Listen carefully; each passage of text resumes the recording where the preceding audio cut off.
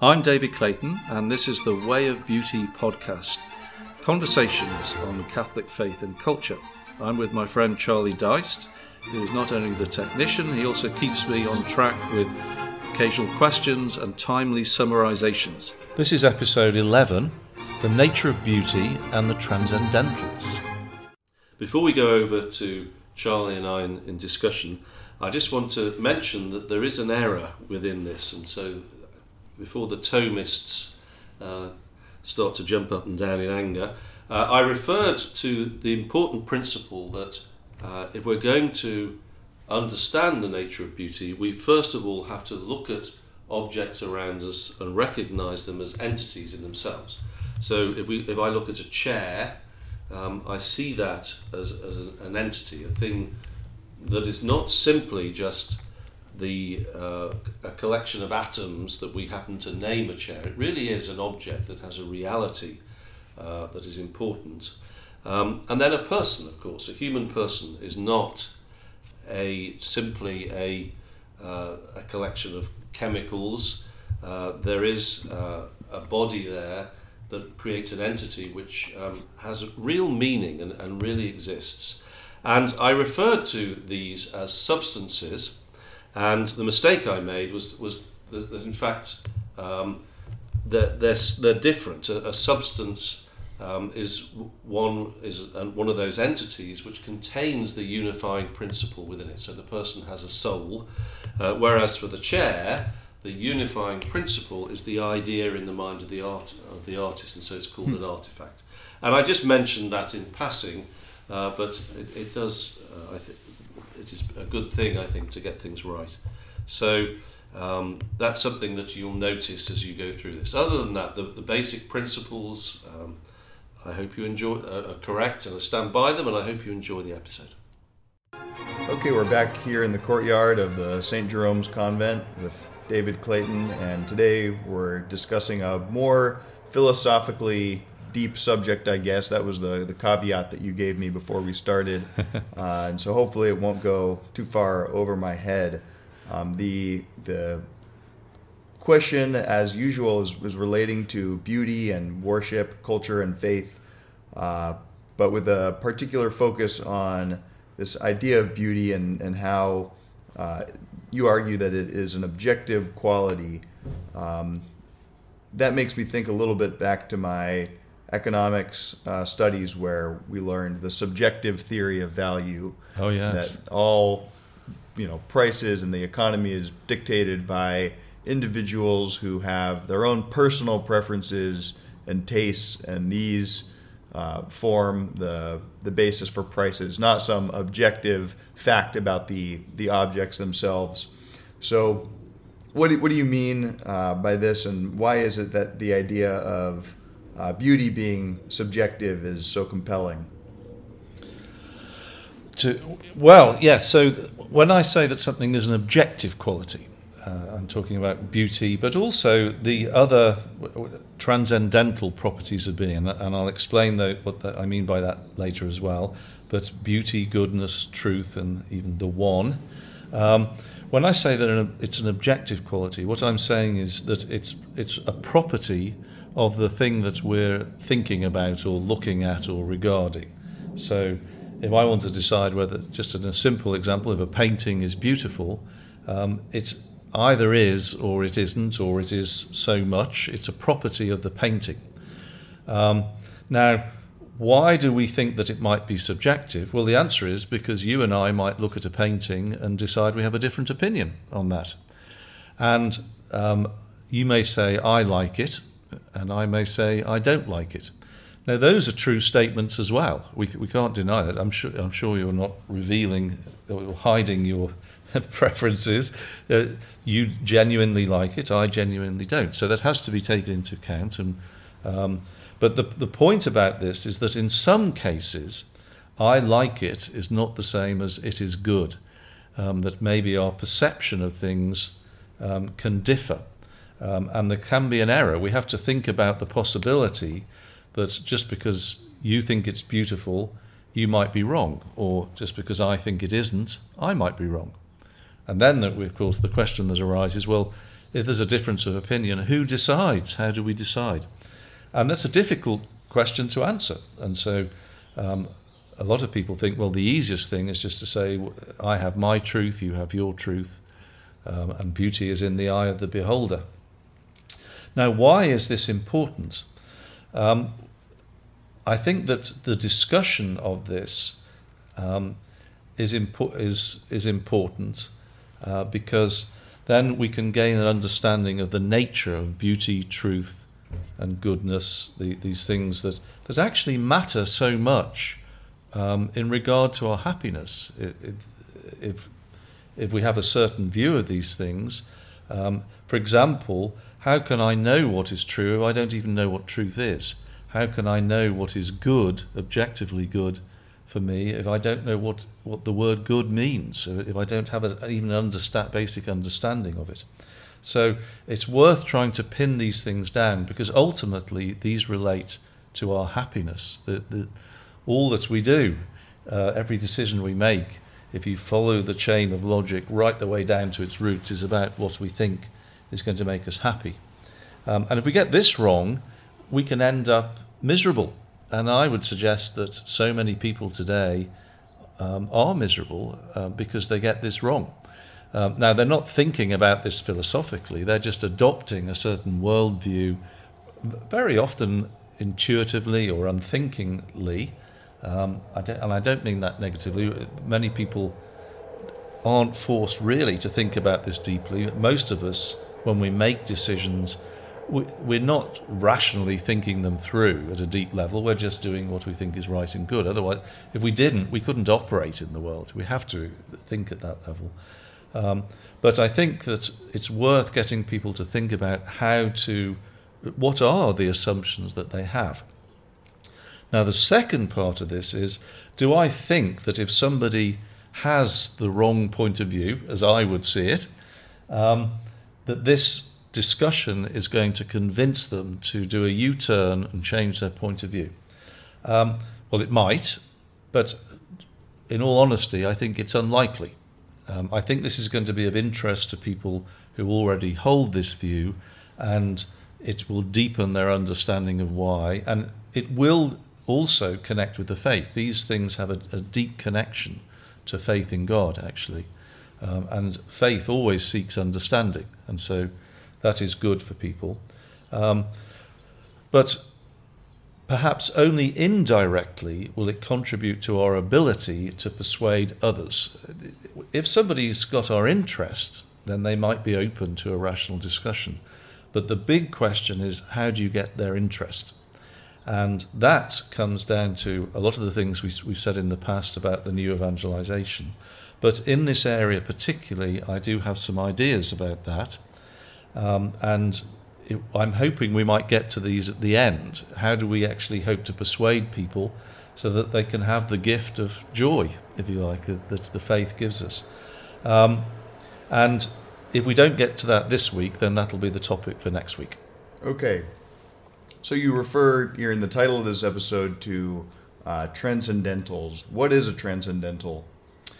Okay, so the word transcendent means beyond, and a transcendental in the way that we're using it is a property of being. In other words, it is properties that go beyond any one particular group, type, or category of being. So we're looking at properties that all things that exist have. And so therefore, if we believe that God exists, they unite us to God as well. One little clarification, when we talk about going beyond any category, in this sense we do mean and including all others as well. So it goes beyond physical existence or material existence, but it does include that sort of existence as well. It doesn't simply mean those things that are metaphysical, beyond the physical. It includes the physical, all things that exist. Okay. Why does this matter in your view? Well, as I said, that if we can get down to the core nature of existence and reality, then we have a basis upon which we can understand the world around us, and ultimately it will lead, once we can do that, it will give us a worldview, one hopes, that is consistent with faith in God, and as a believer I think that is true. And so, therefore, potentially every aspect of our lives can be in harmony with every other aspect, and also with the practice of our faith. So, where do we start? If we just move down to there, it is through common experience and common sense. We look at the world around us, and generally we make certain assumptions about what we're seeing. And so the starting assumptions for us are not the authority of a book. I'm not going to say that it begins with a philosopher, although it's good to look at good philosophers, but they begin with certain assumptions. And so what's the place that we're starting here is that existence is a reality. So I'm sitting here looking at you, Charlie, and I believe that you exist. I believe that I exist. I believe that when I look at the world around me, there is something that exists. Maybe my perception of it could be imperfect or incomplete, or maybe even distorted in some ways, because I'm relying on my senses and I'm relying on my thought processes and the workings of my brain, if you like, to process that information accurately and well. But nevertheless, there is an underlying assumption that I exist, the world exists, and so I am and it is and you are true statements. It's not simply a figment of my imagination. It's not just an image, an illusion that I have. So there's no radical skepticism about everything. We start there. Yeah. And one way of characterizing this was that modern philosophy, of course, might have a different view. And famously, Descartes said, "I think, therefore I am." And that has the opposite starting point. He says, "I don't trust any of the information that I get. I don't know what I'm looking at. I'm not sure it exists. The only thing that I can say is that I think, and therefore I have an existence." The counter to that would be, well, that presupposes an I to think it before you even make the statement. And so therefore he's assumed that before you start, I exist, is an assumption. So that's the way that some people start, and I don't. I start with a different set of premises, and the opposite was what would be consistent with somebody like St. Thomas Aquinas, for example, the traditional view, which is I am, therefore I think.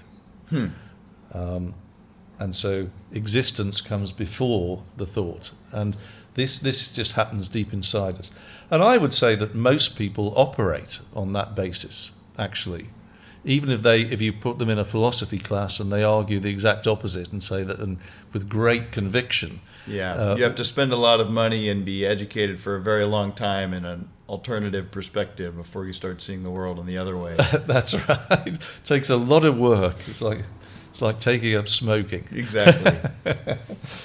While you were talking, I was thinking of a line that I heard last night. It was, "We don't see the world as it is.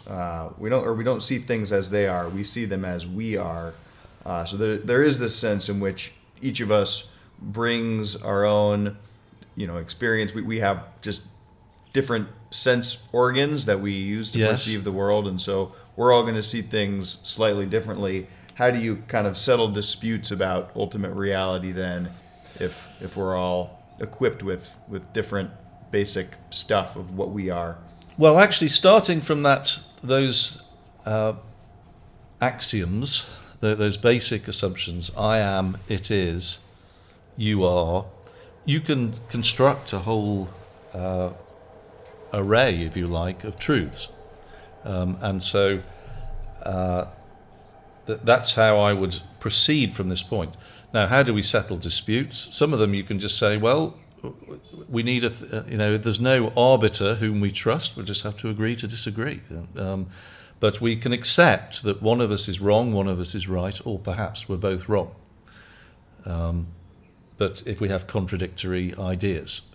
And it's interesting, we're in turbulent times at the moment politically. I hope people's hearts aren't sinking as I bring this in. So as we're recording this, it's the week after the announcement of the Kavanagh appointment to the Supreme Court.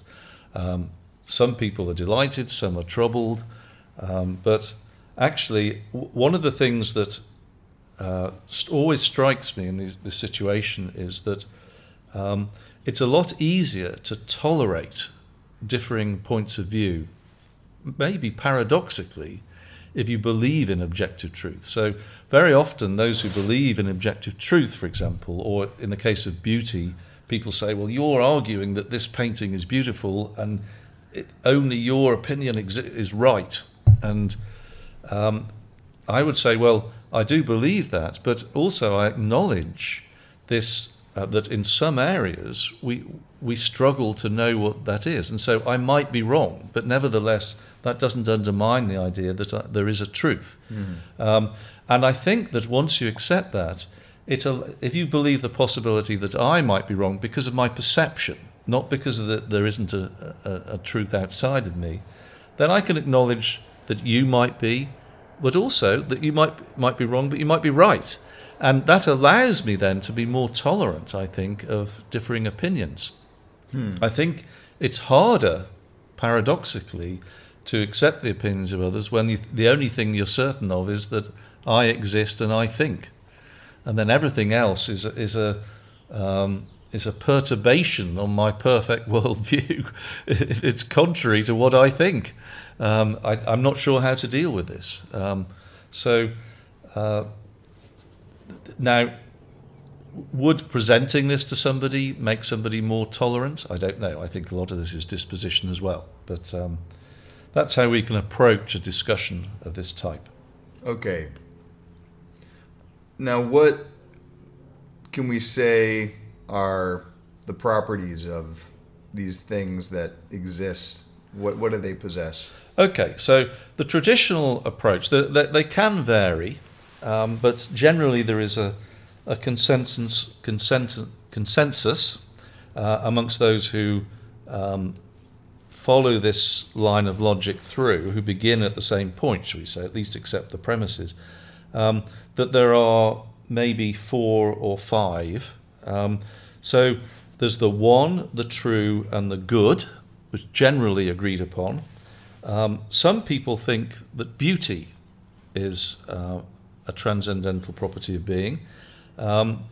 And from what I understand, St. Thomas Aquinas didn't actually. It's just he believed that beauty is an objective quality and all things are beautiful, but I think that it could be derived from other things. So he proposed 2 others, but not beauty: res, which is Latin for a thing, and aliquid, which is Latin for another thing or something else. And that's very interesting. We'll come to that in a second and how that relates to the idea. It, in a sense, opens up the door to the objectivity of beauty. But let's just run through what those mean, because it's not always obvious. So the one, this is, everything is one. Well, you might say, well, what if there are 2 of them? That's the obvious question I had. Well, every object that we look at, every noun, if you like, if we're using language, a ball, a cup, is an entity. And therefore it is, if we can think of it as something, it is complete in itself in some way. It might also be a part of something else, but if we can think of it as a thing, philosophically you'd say a substance, it is one. So even if we have a whole series of rubber balls coming off a production line, each ball is one. It is an entity. We could say this ball and that ball, and there are 3 balls and there are 3 ones. So does this have to get into some kind of physics or material science in order to determine the exact boundaries? Because it seems like you could kind of make a wishy-washy argument that, really there's no separation, or we draw the boundary lines arbitrarily. Maybe if you zoomed in far enough with a microscope, you could see like where it's kind of a cloud that diffuses from one thing to another. Or the fundamental atomic particle or subatomic particle is the only one. Well, that's an interesting point. It's interesting also that you referred to it as wishy-washy. I agree with you, but for many people, there is no such thing as a substance, as an entity. Right. That it is all just matter, and it's simply a human construct, a construct that we impose upon things, and give them names. And so, if that is true, then there's no such thing as I'm in the courtyard here, and I'm looking at 3 watering cans that are different colours and different shapes, but I believe each one is a watering can.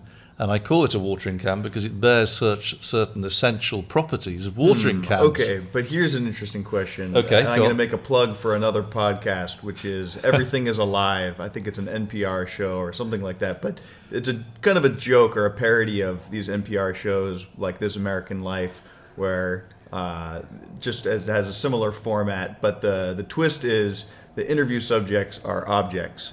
Actors pretending to be a can of soda. So there's Lewis, the can of off-brand cola, and you hear his whole life story, and then at the end of the episode, the host or the interviewer agrees to drink his contents because it seems like, he's been looking forward to this moment his whole life, but no one's ever actually picked him up and consumed him.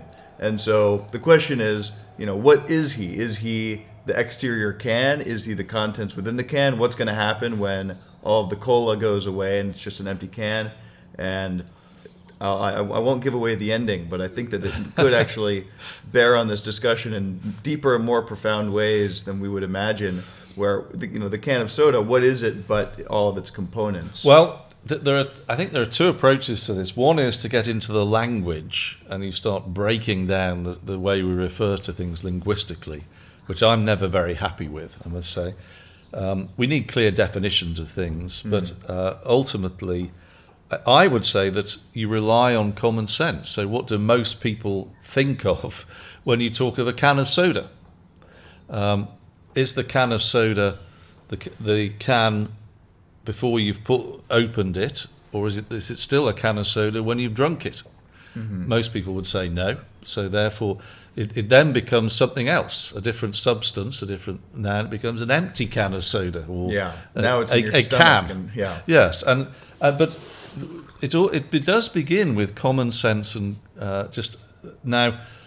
Some would say, therefore, that supports the idea that it's just a construct. I would say no. There is a reality to these things that we are talking about properties of being, and that can of soda does exist as a can of soda, and it has a purpose. There's a reason in the mind of the person who created it that it exists in that way. And so, therefore, there's an idea that connects all of those things of what it is together in a single substance, which is the can, or the watering can. Yeah. So now that is controversial. But nevertheless, today especially, people for a long time, the seeds of this disparity or this divergence in ideas go right the way back to the Middle Ages. Some people would say someone called William of Ockham, who developed an idea called nominalism, which is really just what you described, it's just a human construct. But I would say no, I believe in substance. Now in Catholics, really, for Catholics, it's very difficult to say you don't believe in substance because we believe in transubstantiation. So that is, the substance is Christ, is an entity, and he's really present, is what we believe. And how does it sort of change form when someone receives the Eucharist? I mean, it becomes, it's sort of assimilated then into the being of the person receiving communion? Or what does someone like Aquinas say about that? So substances can change. They can decay, they can move, there can be substantial change. So what was previously bread becomes Christ, and what was previously Christ is, I think, becomes part of us. So I'm not an expert on the theology of transubstantiation or the philosophy of it, but yes, there can be substantial change. Okay. And so the same matter can become something else, or part of something else. I couldn't help but think in this, listening to this episode of Everything Is Alive, when the can gets drunk, there is sort of a parallel to the pouring out, or the kenosis of Christ on the cross. It's kind of one of those things where I'm sure that the creators of it weren't thinking of that parallel, but there is sort of, some things have the potential to offer themselves as, a gift. Even a can of soda has its purpose, which is to kind of... Yes. The one difference being, of course, that the living water never runs dry, we believe. Right. Yeah. All right, that's one. Okay. That's a long one, but it's one. What is true? So what is true? Truth is the knowability of being. So if something is true, then we are perceiving something about the object that we're looking at. And so this relates to knowledge and immediately implies that there is a knower in relation with it, or potentially could be, that there is the capacity for an intellect or the potential for an intellect to know something about that object. So in other words, all things can be known by the intellect. If it's a property of all being, potentially we can know all things. And immediately suggests some sort of relationship. There's got to be a way that the intellect can know that. It has the truth of it. It is knowable, but nevertheless, the intellect is capable of knowing. There's this implication of a relationship with an intellect. Now, the good is the desirability of being. It is desirable, and it is good for us, even if it is just good for us to know it, shall we say. Yeah. But it has a goodness by virtue of its existence. It is good to exist. Some things you may argue are not much good. There's not much good beyond that. But the very least that anything has is that it exists, and most have a lot more. And this does bring up the idea. Well, what does it mean that nothing is bad? And the answer to this is that that what is bad is what you call a privation of what is good. It's not that something, everything that exists, that Joseph Pieper wrote a book, Everything That Exists is True. And he says that it has information regarding what it is, if we can call it that, and it's knowable. And something that isn't true is about the flawed communication of that, or the flawed grasping. That's what a lie or untruth is. Now, if everything that exists is good, it is good for something. When we say it's bad, it may not be good for what we would like it for. We may have a wrong idea of what it's capable of or what it ought to do, and something can be diminished in some way, or it can be less good than it ought to be. So a watering can with holes in it is not much good as a watering can. Nevertheless, it is matter, it is good in itself, it is good that things exist. But immediately it is a bad watering can because it has a hole in it. And it can't hold the water. Well, Watering cans have holes in them, right, but a hole in the wrong a hole in the wrong place. That's an important distinction. Yeah. Okay. Then we'll get on to beauty. Some people would say this is a transcendental, and in discussions today, usually it is counted as a transcendental. And so beauty is, I've defined as the radiance of being. In other words, when I perceive something, somehow that information about it, then its existence, some aspects of its existence, the truth of it, the goodness of it, is communicated to me. So it must in some way be radiating it. It's apparent at a distance, if I can put it like that. And so beauty is the radiance of being. And when we perceive that something is good and true, and it is a thing, an entity in itself, we take pleasure in that. We take delight in that. And then we call it beautiful. Okay. Now, the two other transcendentals that come up in St. Thomas Aquinas, res and aliquid, rather like I talked about how the true being the knowability of being, that suggests that there is one who is capable of knowing it. The good is the desirability of being. It suggests there is one other than the object itself who desires it, who is capable of desiring it. So therefore, what St. Thomas is saying is that all things are by nature relational, that there is this interconnectivity of all things to all other things. They affect each other. And when one of those things is a thinking being, a person, for example, with an intellect and will, who can desire something through the will and can know it through the intellect, then that relationship is, if you like, allows for the perception of good, true, and beauty. If you have two watering cans next to each other, they are in relation to, but they're not perceiving the beauty and the goodness of each other. It takes me sitting here, a third person, third object, to perceive both of them in relation to each other. Okay.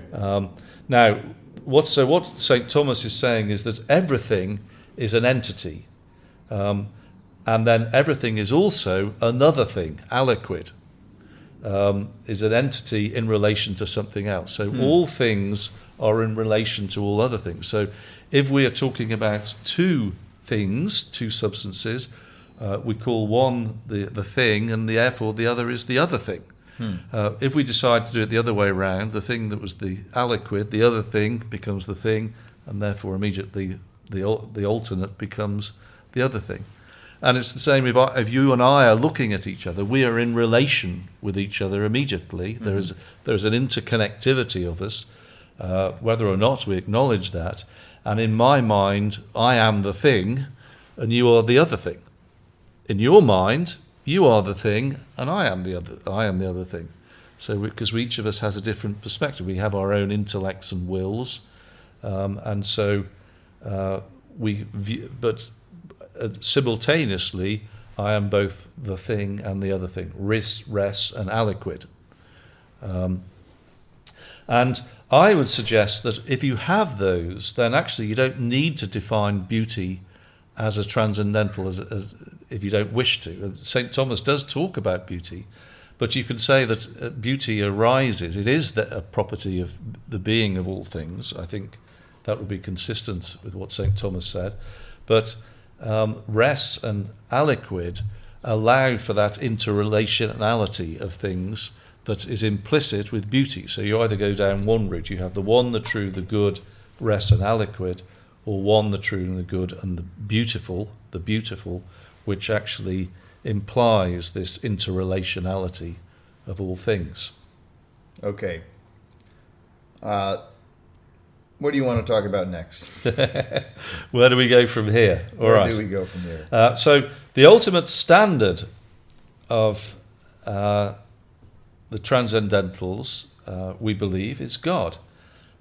So he is pure being. So the one who has the most existence, has the most beauty, has the most goodness, truth, and is complete in a way that no other things are. So the watering can has unity as a watering can, but it's not full. It doesn't have full existence because it's not much use as a hose pipe. Now God is fully existent, if you like. He has all aspects of things contained within him. I'm speaking allegorically there. I'm not saying God is a hose pipe. So God is actually pure being. He is existence itself. He's fully realized. There is no potentiality. He's not transforming into something that is greater or less. He's fully realized in his existence. And so, therefore, he's not only is one true, good, and beautiful, he is beauty itself. He is the standard of beauty, is what we believe beauty is in its perfect form. He is truth itself. He is goodness. And some people have argued, Plato, for example, that we have an idea of those pure things, of beauty, truth, and goodness, simply in order to make judgments about what is good and beautiful. We're comparing in our mind with a standard. And so he says we have an innate sense of these ideals, and which then believers in God would go on and say, well, therefore we have an innate sense of God, even if we don't acknowledge it openly, the fact that we make judgments about beauty and goodness and truth. Now, if God is the standard of these things, then therefore our faith and our purity can influence our ability to judge these qualities, because we have a greater grasp, if you like, of the ultimate standard. And so the famous phrase, blessed are the pure in heart, for they shall see God. Purity affects our ability to judge beauty. Now, it's easy then to fall into the idea that I'm the elite arbiter of beauty. I have very refined tastes, as you know, Charlie, and everything I say has great weight behind it. Therefore, I am pure and godly too. Well, we are in a beautiful courtyard garden. But of course, we can't say that. The only one who can judge ultimately our purity is God. But nevertheless, if I wish to move towards a better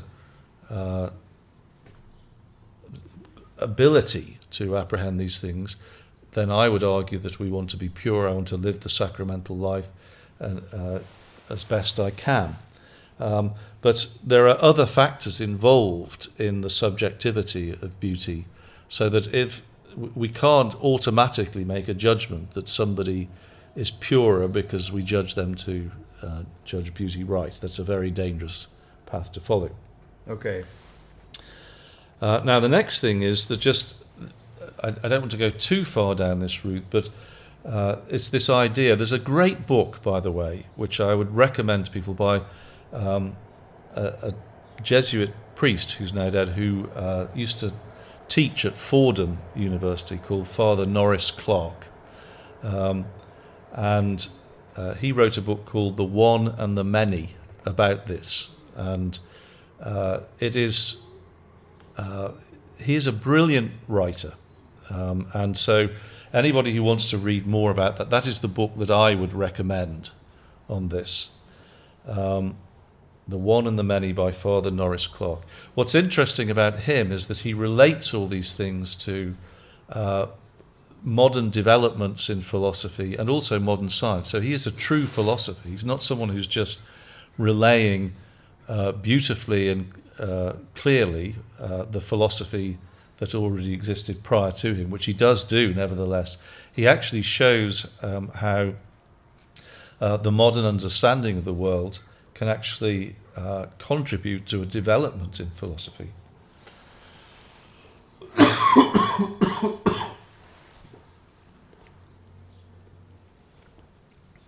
Okay, so a point that he makes in that book, which I found fascinating, is that when we distinguished one thing from another, what we are actually using to distinguish is what we're lacking rather than what we have. Because if God has the fullness of existence, and all that exists has these properties of being, what we actually have is less existence than God. And so it's the difference between us and God is what we lack, not what we have. So it's a very positive view of existence. Everything is like God in the way that it exists, and therefore a stone or another person is like me in the way that they're like God, by virtue of their existence. Okay. So if we are trying to bring this back to kind of an everyday outlook, what are you actually trying to persuade people to? How are you trying to persuade them to think differently than they currently do? Well, what I would hope, if we could persuade people of this, is that, for example, when we look at the nature of faith, even something very, very simple. The common response is, because we don't want to have arguments, well, that's what's true for you is true for you, what's true for me is true for me. There is no objective truth. It's purely a perception, and therefore we don't even need to investigate who is right or who is wrong. We should be open-minded when we have these discussions, but if we both approach this believing that where there is a difference of opinion, it might be that there's an objective, there is a standard that we can look to, then we can have this common, we can share this faith together. The difficulty with so much engagement today is really that a lot of it just relies on people having personal, thinking all things are opinion, and therefore really having that view means there's no curiosity, there's no drive to find out what the truth is. There's less sense of doubt about whether or not they might be right or wrong, because what I like, I know what I like. What I think, I know what I think. And if that's all that the truth is, then there's no need to go any further. And if we don't do that, ultimately, the whole basis of society, of justice, all of the rules that we live by, they just break down, because I can just claim that what is true for me is true for you. True for me is true for me. What is true for you is true for you, and there is no truth. The notions such as the family, such as what is to be a father or a mother, break down. For example, all categories of existence break down. If we just believe that they're just subjective view, that can be fluid. And I can just change my mind tomorrow, and what was is true for me tomorrow is just as true as the opposite, what I believe today. And first of all, it becomes very, very difficult for people to cooperate with each other if we can't acknowledge that there is some common standard, even if it's difficult to ascertain, that we're striving towards. And the irony of this is that so much of this attitude derives from this fear of coming across differing opinions. We just allow everybody to be right. Then the thought is we don't need to argue with each other. But actually, my experience is that the people who are least tolerant and least able to cope, even if they don't interfere with what I believe, are those who have this subjective approach to things. And so this matters. This is very, very important. So a belief that everything is just kind of, so you're saying that everything exists in relation to everything else. Yes. But that's not the same as to say that everything is relative. No, it isn't. Because, when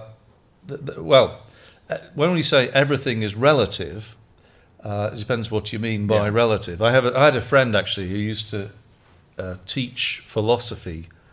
He was a PhD student, and he used to teach, therefore, as a teaching assistant philosophy at Cambridge.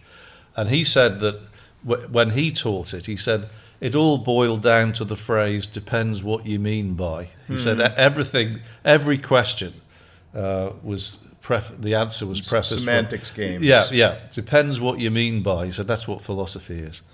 So we do need some definitions, but everything is relative if relative means in relation to each other. But when there is objective truth, then we don't believe that if we by relative we mean all truth is subjective, then we're countering that. Okay, so I don't know if you have any comments or thoughts about that. What I might go on.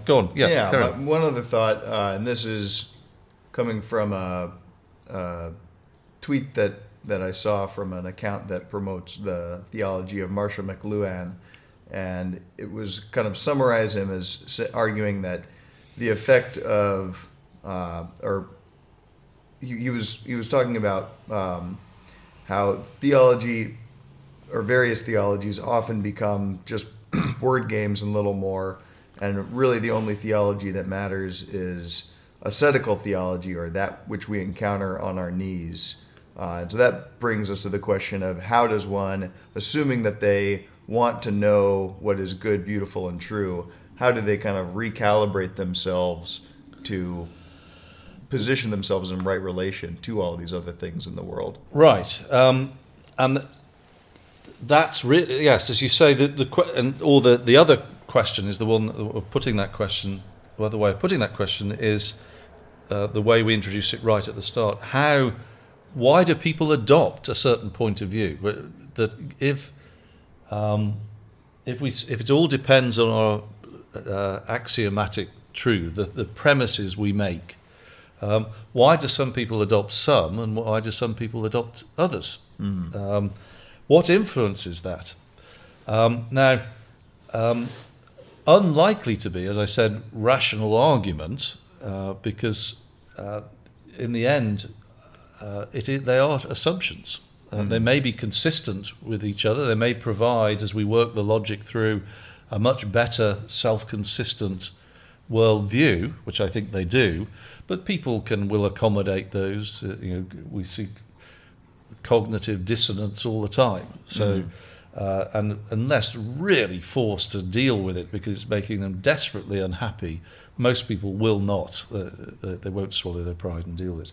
So, how do we do this? Well, this comes down to the ultimate relation that we have, and this does link to what this summary of Marshall McLuhan that you gave us, and that is the relationship with God. In the end, there can be no point in worshipping God, in getting on our knees and praying to God, if all I believe is that I exist, or rather, I think, therefore I am, and everything else is an illusion. How can I even know that there's a God external to me, that I can be in relation with? And so the action of worship, getting on my knees, and that's, of course, prayer, but the whole activity, the bowing, the standing, the kneeling, the words which relate to that, the actions that the priest is taking that I observe, all of these are based on a fundamental premise that there is a God to worship. Otherwise, there's no point in going to the Mass, for example. There's no point in going to the liturgy.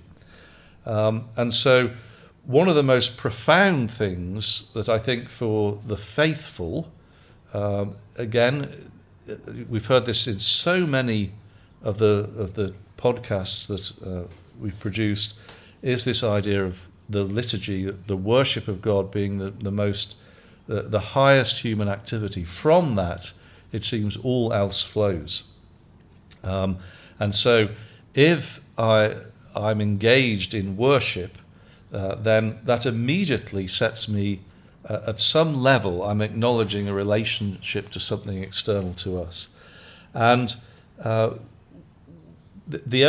we find that as people, the only way that I can know that I am is in relation to others. I distinguish myself immediately from other things that are. I simultaneously recognize my existence, your existence, and other things' existence.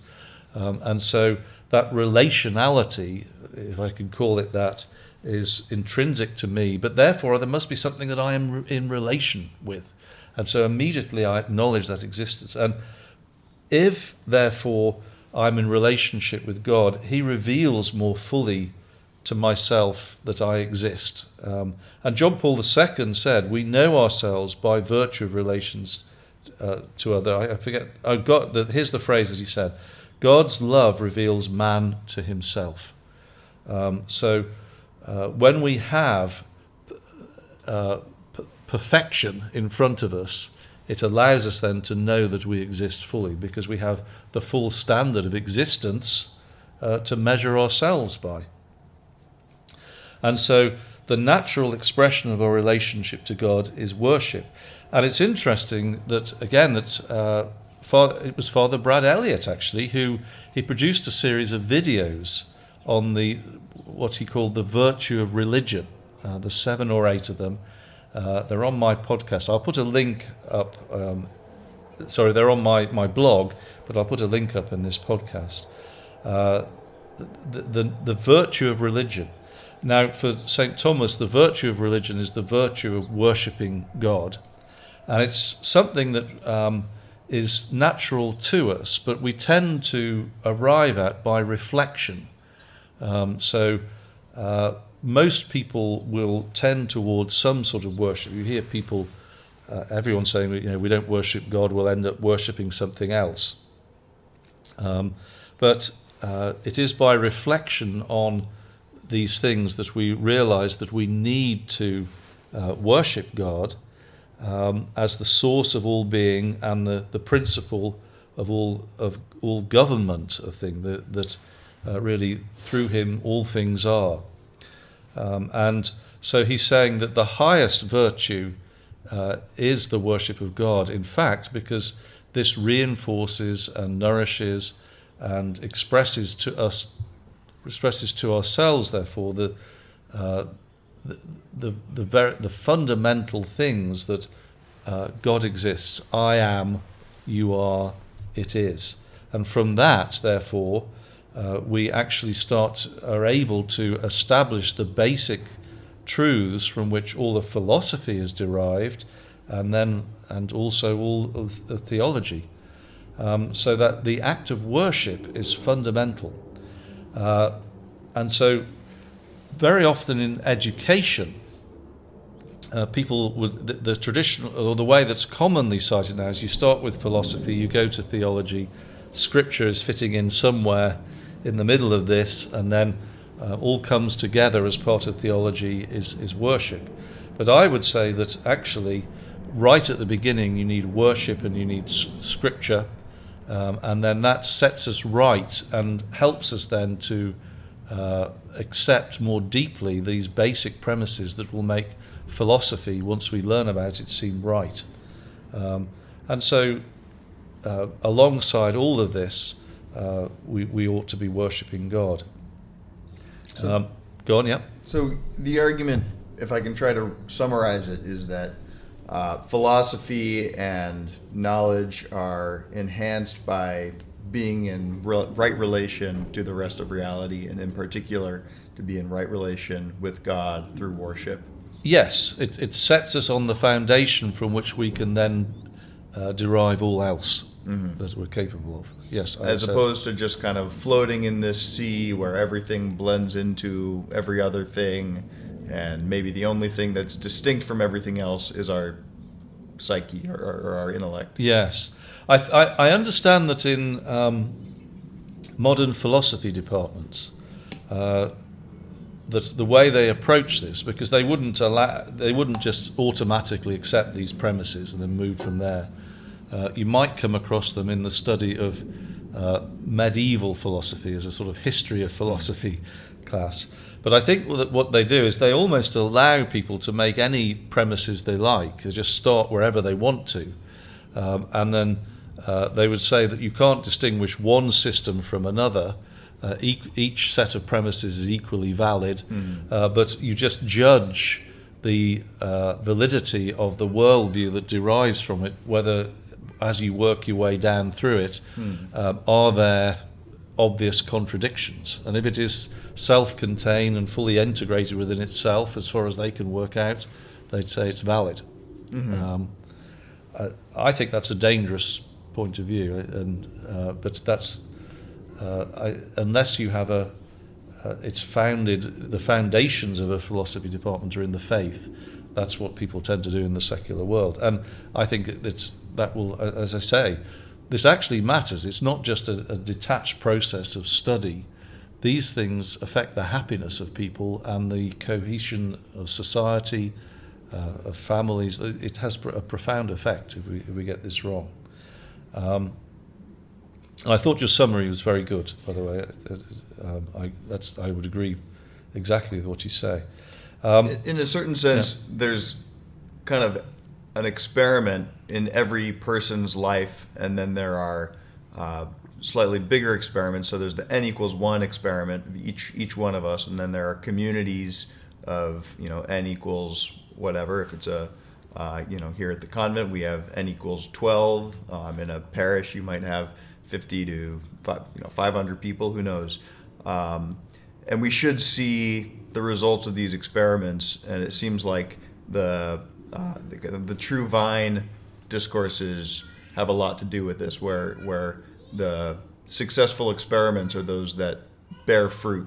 And so someone who's rooted in the truth will hopefully produce better fruit just by having a better understanding of how they fit into the world around them. Yes, and of course we have to acknowledge that someone can have the perfect worldview philosophically, but still be selfish or sinful. Yeah, and this creeps into all forms of society, and so the experiment is a long experiment. We have to look at all of time and all of existence in a way to be sure.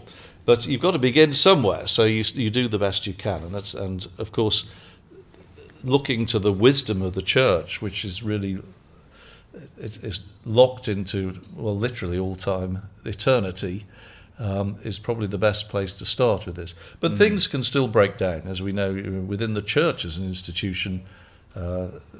Problems occur, but.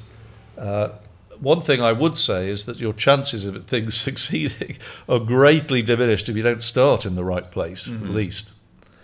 Now, there is an additional question: is if the right world view, if you like, is impressed upon our souls through worship, what about those who never worship, or those that aren't inclined to do so at the moment? How can you convince them? And I think the answer is, one, do everything you can to get people to worship, even if they're not believers. I don't mean force them, but invite them, encourage them to try it. These things can have an effect through God's grace. So that's why it's always worth inviting, if you think somebody might go, inviting somebody to Mass and see whether they'll do it. We have social evenings here with Vespers, as you know, at the convent, potluck and Vespers and a talk or something like that. That was the structure of the evening with a talk by Father Brad Elliott that we had the other day, which will be a future podcast. But the more that people are engaged in this, the more that something it will strike a chord within them.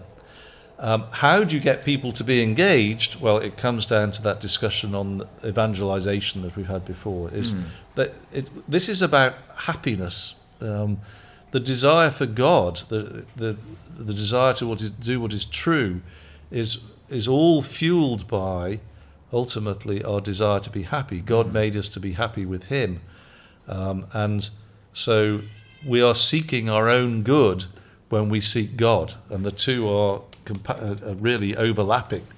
And the Christian life is a life of joy. It would be a cruel thing indeed, and I think probably impossible, that made the right thing to do what made us unhappy. We were somehow created as anti-beings or something. I don't know. It would be an unbearable sort of existence that we're driven to do things. What is right is not what makes us happy. That would be awful. Yeah. But there is no such conflict. Some people fear there is, but there is no such conflict.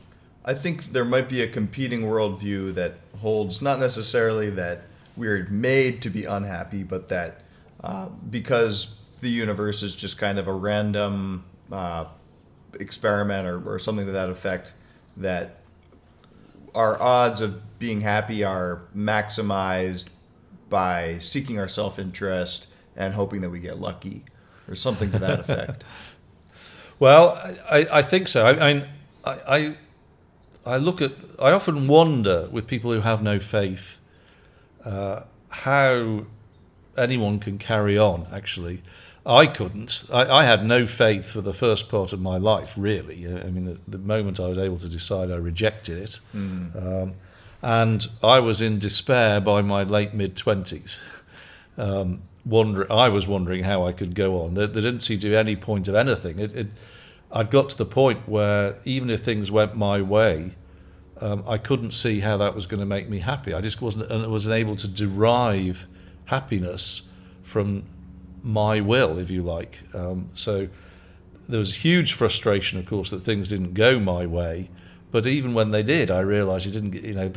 The delight lasted a few moments, and immediately I was dissatisfied. Yeah. And so I have to say I'm puzzled in some way and full of admiration for those who can continue without that. I simply don't know how they do it. But I would love them. I honestly believe that anyone will be happier. They will be the happiest they can be in this life if they can have the faith. And so this is what's driving the desire to communicate all of this, actually. Any closing comments? Well, no. In a way, those are my closing comments. This is about the happy life, and I wish that you find it. You've been listening to the Way of Beauty podcast, conversations on Catholic faith and culture. For more information, go to thewayofbeauty.org, and if you want to buy the book, go to amazon.com.